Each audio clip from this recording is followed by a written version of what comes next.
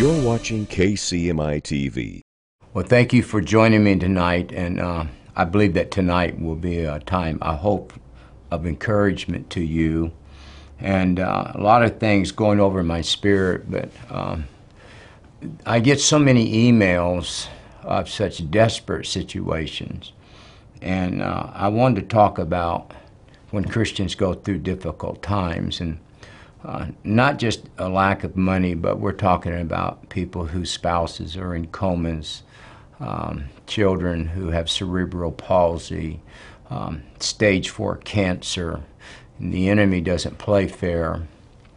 And I want to start off tonight by reading a portion of the scripture out of 2 Corinthians chapter 1 and verse 8. And this is Paul writing. He said, "For we would not, brethren, have you ignorant of our troubles, which came to us in Asia." He said that we were pressed out of measure. We were above or beyond our own strength, insomuch that we despaired even of life. He said, "But we had the sentence of death in ourselves, that we should not trust in ourselves, but in God which raiseth the dead, who delivers us from so great a death, and does deliver, in whom we trust that he will yet deliver us." And Paul is writing here, and he's very transparent. And when we think of Paul, we think of, somebody who's raising a young man from the dead that's fallen from aloft while he was preaching, or just cursing people with blindness, turning the world upside down, writing 2/3 of the Testament, New Testament. And yet in this setting, Paul begins to talk, and he said, I got in a place to where what I was dealing with was so overwhelming that it pressed me out of my measure. He said it pushed me beyond my own strength, my own ability to cope. He said, and finally, it brought me to a place to where I thought I was going to die. He said, I had given up hope. I was despaired even of life. There's a verse in Romans, the 12th chapter, and it says this, "To every man is given a measure of faith."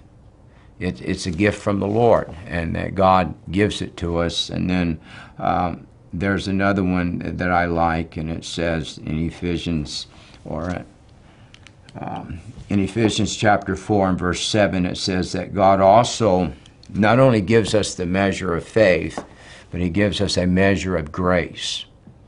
But it's limited. It's a measure. There's a certain proportion that God gives us. And most of the time in our walk with God, when we're serving the Lord, with our heart, a lot of the things that we encounter, the measure of faith that we have will get us through. It'll take us to the other side, and we look at it and we say, I'm so thankful that my faith brought me through.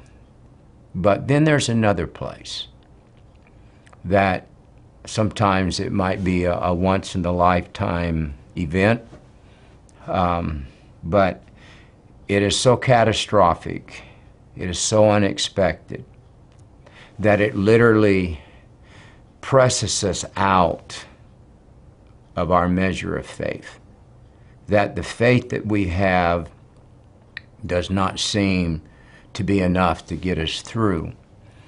And there's a purpose to this, because the scripture, and I'll give you the reference here, in John, the Gospel of John, chapter 3 and verse 34, it says that the Father gave Jesus the Spirit of the Lord without measure. In other words, it was unlimited. There was no proportion to what the Father gave him. Jesus literally had the Spirit of God without measure. And so when Paul's writing here and he talks about this, he said, what happened to us was So devastating. And now think about it. We're talking about a man that went through a lot in his life and that had greater revelation of Jesus Christ than anybody else, but he was still human. And he said, what I have gone through where we were was so exhausting that it pressed me out of my faith until I finally gave up hope.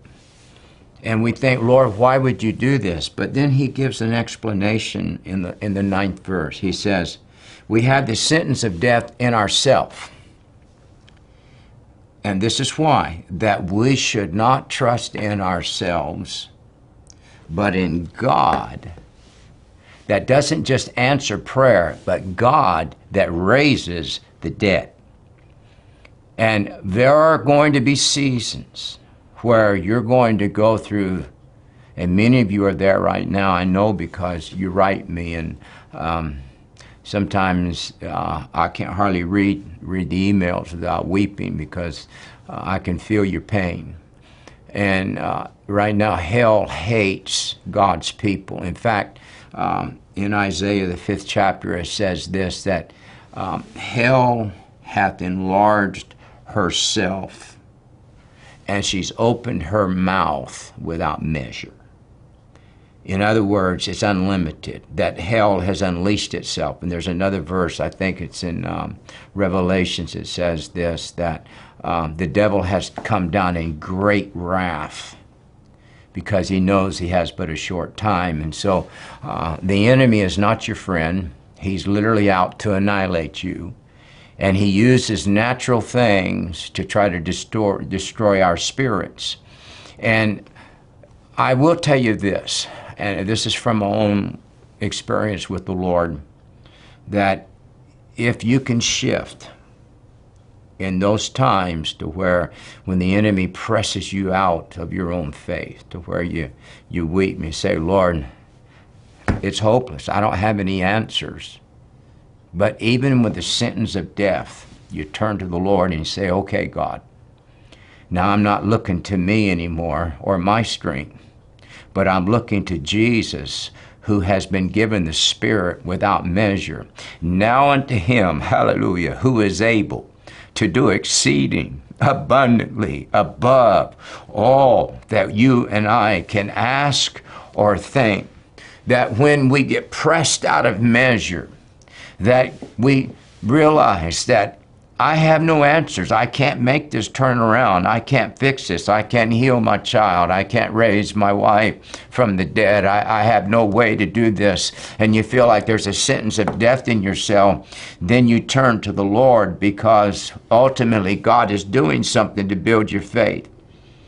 And if you can come out of these catastrophic seasons in your life, you will be a different person. God will change you. There will be something that happens in your life. And so I want to talk to you a little bit tonight, because this is happening right now in the earth, and especially with the church. There are two words in the New Testament that talk about events that happen in people's lives. One is called sifting, and one is called shaking. And I'll give you some example here. I think this is the best one. And Jesus is talking to Simon Peter, and he said, Simon, Simon. In other words, he said, you listen to me. He says, behold, Satan hath desired to have you, so that he can sift you as wheat. But I have prayed for thee, that thy faith fail not. Did you know that the scripture says this about Jesus? That he's praying for you right now. Some of you feel like you are literally overwhelmed and that you are forgotten. But the Bible says that Jesus sits at the right hand of the Father, ever making intercession for you and I. And Jesus looks at Peter and he said, Simon, he said, you don't know it. But he said, the devil wants to sift you like wheat. He said, but I pray for you that you would not. He didn't say that you would not fail. This is really key. He said, I didn't pray for you not to fail. He said, I pray for you that your faith would not fail. And see, a lot of times we want to trust in us and in our own strength, our own ingenuity, our own intelligence to extricate us from something when God is saying, listen, I'm trying to bring you to a place to where I'm going to allow you to be pressed out of measure till you even despair of life, that you stop looking to you for the answer and you start looking to me and trust in me. And he said, I pray for you that your faith fails not. And he said, when you are converted, strengthen thy brethren. There's a huge difference between sifting and shaking. And from what I can find in the scriptures, the devil sifts and God shakes. And when you get in a place that overwhelms you, the first thing that you have got to discern is this the devil sifting me, or is this Jesus shaking me? Because, and I'm going to give you what the word sifting means. It means to, by inward agitation, to try one's faith to the verge of overthrow. And sometimes the enemy will come after you, and his intention is to so try your faith, so press you to a point of despair that he overthrows your faith. But you and I as believers, when we reach a place that we are pressed out of measure and we have no answers, we just turn to the Lord. When I am overwhelmed, lead me to the rock that is higher than I. And so the other part is, I want to compare these two, shaking. Jesus shakes, the devil sifts. Sifting is about removing everything that's good from your life. Shaking is about removing everything that's bad from your life. When the devil sifts, he's trying to remove everything that's good in your life. And boy, he is a master at it. And so I want us to go back, because Jesus says to Peter, said, the devil wants to sift you. Notice the Lord identifies who sifts. And it's to bring you to a place, to take you through a valley that is so intense that it overthrows your faith, and you turn on God and you say, what's the sense in serving the Lord? I have to be transparent with you. I have lots of people that come to Regeneration Nashville every week because they want prayer. This last Sunday, I had a young couple drive all the way from New York with their 4-year-old boy who had some devastating sickness.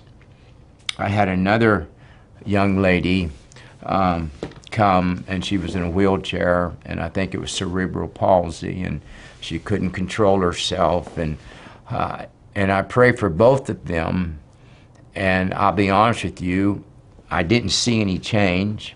Now I know that God can finish the work after they're gone, but I've told the Lord, I said, I need to see you start doing these miracles, because eventually you think, well, why should I pray for somebody if they don't get healed? But listen, God is doing something in this hour. He's taking us to where we shift out of our faith, because it's just a measure. It can only work to a certain point, and then we learn to trust in the Lord. And so the other individual that I want to give you an example here of what happens when sifting takes place, because it removes the good from your life. Judas was one of the oldest disciples that Jesus picked. And I believe that Jesus loved Judas because he called him his friend. And he said, my friend has lifted up his heel against me. And I think that from the very beginning, Jesus saw in Judas a propensity that if he didn't conquer it, it was going to mess him up permanently. And of course, we know it did. But knowing how Jesus was, I have to think that there were times that just the love he had for Judas, he'd take him aside and he'd say, Judas, son, you got to work on this. This thing's it's gonna kill you, because Judas, the Bible said, was a love of money. In fact, the scriptures called him a thief. And so he gets to a point to where he wants money so desperately, he goes to the high priest and he said, I'll sell you Jesus. How much will you give me? What he did not realize was that the devil was sifting him and taking all the good out of him. And can I tell you that, and I've seen this so many times over the years, that what the enemy will make you sell your soul for, once you do it, then he'll make you hate it. That the thing that you wanted so bad, that cost you so much, you will hate what you thought you wanted so desperately. And Judas, after he betrays Jesus and he realizes what he's done, he takes the money and he throws it at the feet of the high priest. And then he comes out, and the Bible said that he hung himself. The Bible said he wept bitterly. And, we would think, well, Judas was repenting. But always remember this. The scripture says it is the goodness of God that leads to repentance. What was the sifting? The enemy, the devil, sifted out of Judas goodness. That when he needed it, because that's the only way he could repent, it's the goodness of God that leads to repent. He had no goodness left because the enemy sifted him. And he wound up committing suicide. Now, Peter messes up too, and it's not out of rebellion, it's out of weakness, because he follows Jesus in the process of Jesus being arrested, and we know the story, warms himself at the fire, gets accused that he's one of Jesus' disciples, and begins to curse and swear that he doesn't know who Jesus is. Says some horrible things. This is where Jesus was talking to him. He said, Peter, he said, you're going to get pressed out of measure. And he said, but I want you to know something. I pray for you that your faith would not fail. Not that faith that was just a measure, because we know Peter did some amazing things before Jesus was ever crucified. But what the enemy tried to sift, God said no, and he shook him. What did he do with Peter? When we find Peter outside weeping bitterly, and the rooster crowing, and the compassionate eyes of Jesus looking across that courtyard at him, the Bible said he went out and he wept bitterly and he began to sob. What was taking place? God was shaking out of him everything that was bad. And there are times, not because God's angry with us, but because God says, I need to shift you to another level. He will shake you. And this is what I know about sifting. When the devil sifts you, it's so subtle that a lot of times you don't realize it unless you're really close to the Lord. Sifting is it's a very clandestine movement by the enemy. But I can tell you this, when God shakes you, you know it. There's nothing subtle about it. He will shake you. This is why the Bible says, I'm going to shake everything that can shake. And why? To shake. He said, so I can strengthen those things which remain. And God will literally take our lives and he will shake us like you would see a child shaking sometimes, saying, do you hear me? What is he doing? He's shaking the bad out so that you can survive this event. So I want to encourage you. I want to tell you this. God, what we've seen happen in the 50s with William Branham and A. Allen and Oral Roberts and Jack Coe even before that, and Catherine Kuhlman, the stories, and John G. Lake and Smith Wigglesworth, you and I are going to see that again. It's already beginning to happen.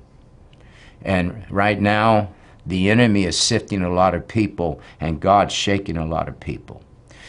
If it's only God shaking you, I want to encourage you, you're going to come out of this better than you've ever been. And so I pray over you. I read your requests. They don't go in one ear and out the other. I stand in the gap for you. Some of you I call if I feel challenged in the spirit to do it. I get thousands of requests, so I can't answer them all, but I want you to know this. God is on your side. And if Paul can be pressed out of measure and yet come out of it with victory, you are going to come out of this. And God will not let his word return unto him void, but he will finish what he started. Till I see you again, God bless you. May the face of the Lord shine upon you, and may you be encouraged in the Lord. For more information about Kent Christmas Ministries International or Regeneration Nashville, go to kentchristmas.org or regenerationnashville.org. And for the latest updates or videos, follow us on Facebook and subscribe to us on YouTube. God bless you.